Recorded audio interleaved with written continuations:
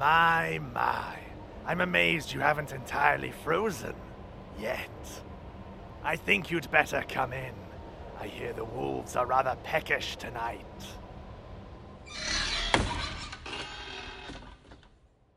Welcome to StirPod's Tales of Terror.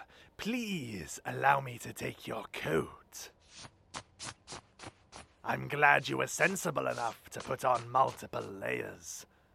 There are others wandering these paths who are more forgetful than you. Go and have a seat by the fire and get as comfortable as you can. I shall ask Mother to bring you something warm to drink once her limbs are reattached. Would you like a story in the meantime? Very good. Go ahead and take your pick. I see. A rather fitting choice, wouldn't you say?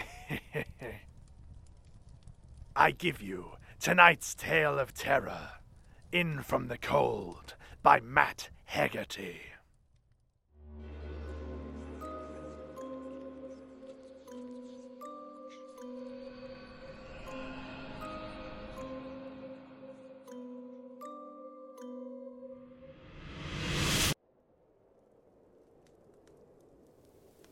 There's never a warm welcome for those who come crawling from the dark.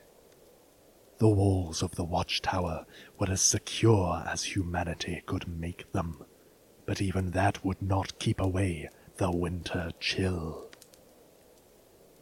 A flock of men crowded around the fire pit for some relief, chattering, warming their hands. In the colder part of the room, there was her, cowering in a corner, buried under thick layers of wet and soggy fur. But just because she avoided the men and their jeering conversations, it did not mean she'd escaped becoming part of it. Every wave of laughter was at her expense. That was the exchange for sheltering her from the rain. She was to be the evening's entertainment. Got a wild look, that one? A guard snickered, trying unsuccessfully to meet her stare from where it was pointed to a spot on the stone floor. What's got her skulking around here after nightfall, I wonder? Nothing good, I'd wager.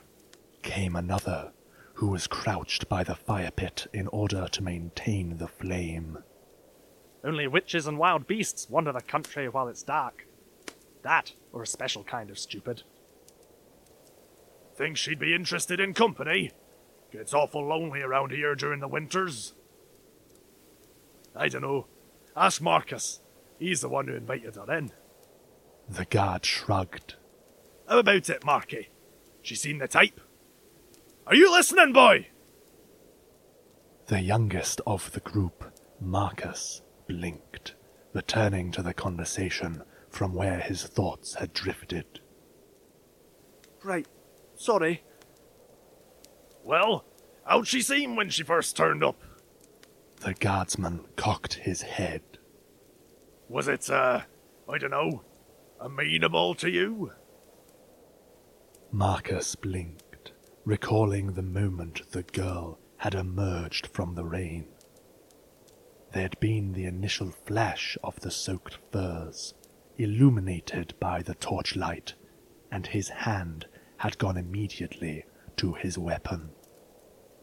It wasn't uncommon for animals to find their way to the watchtower, drawn in by the light and promise of warmth.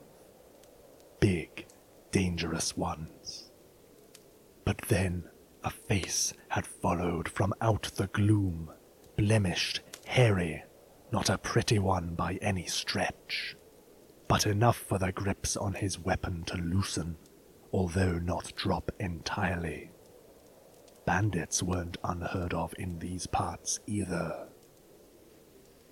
The first tangible thing he had registered was the facial hair, thick, silvery mutton chops that, along with her mane of spiky locks, were unlike anything he'd come across before.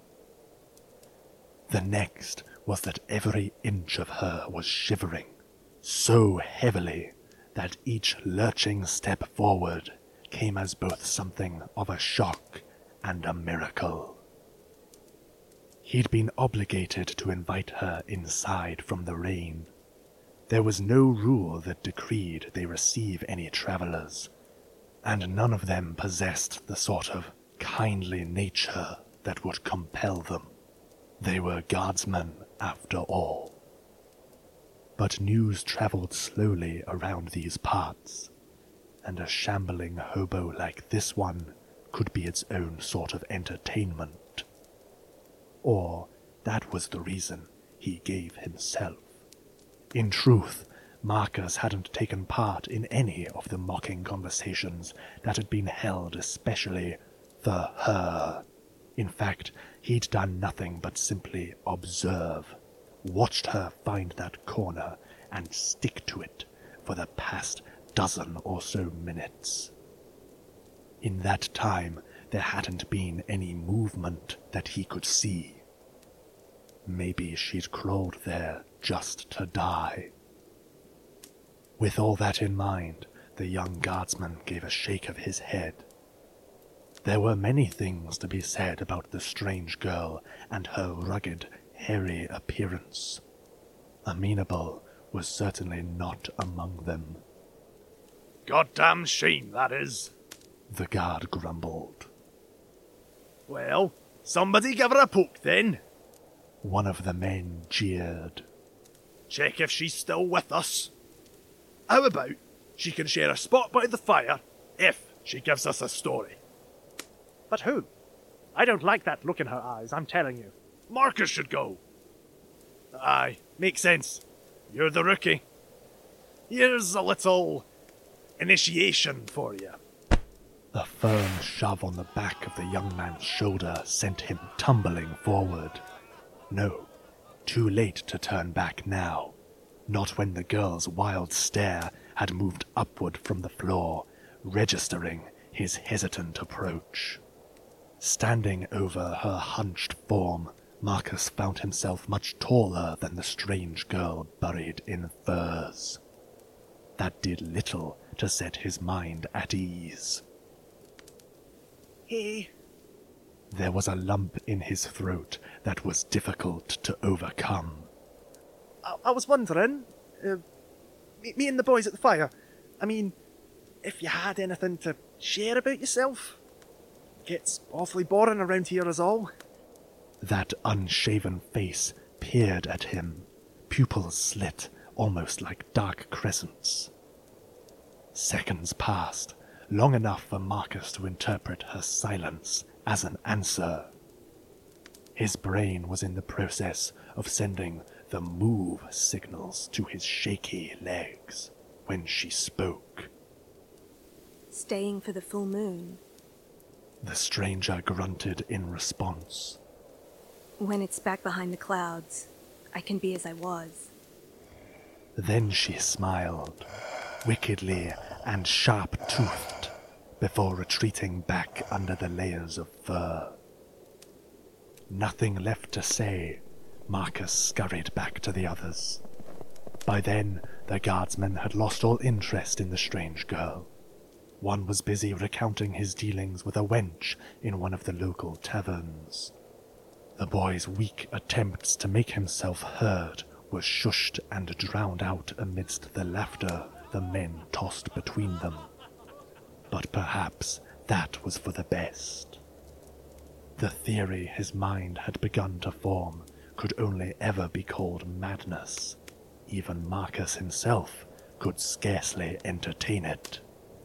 The furs, the teeth, the full moon. But if creatures of such kind truly even existed, then surely they'd have no reason to fear the moonlight. So he resolved to wait and say nothing. Let the others have their fun. The sun would soon rise, and with it, proof that it was only delusions that his mind conjured. that was all.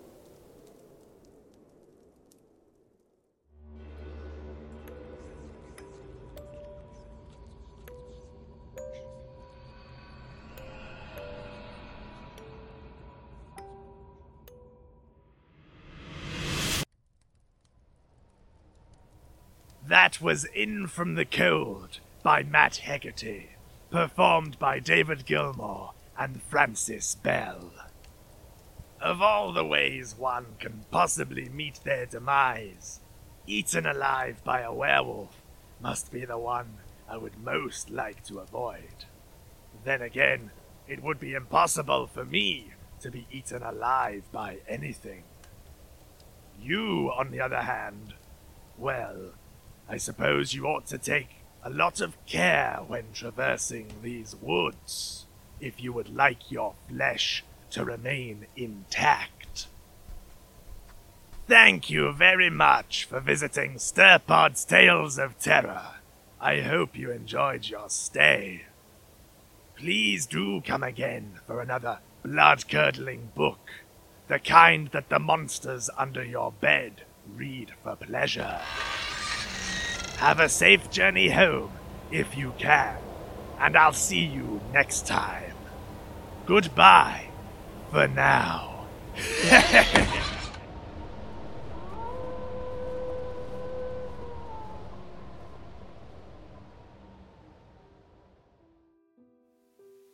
Hi there, I'm David, and I would like to thank you very much for listening.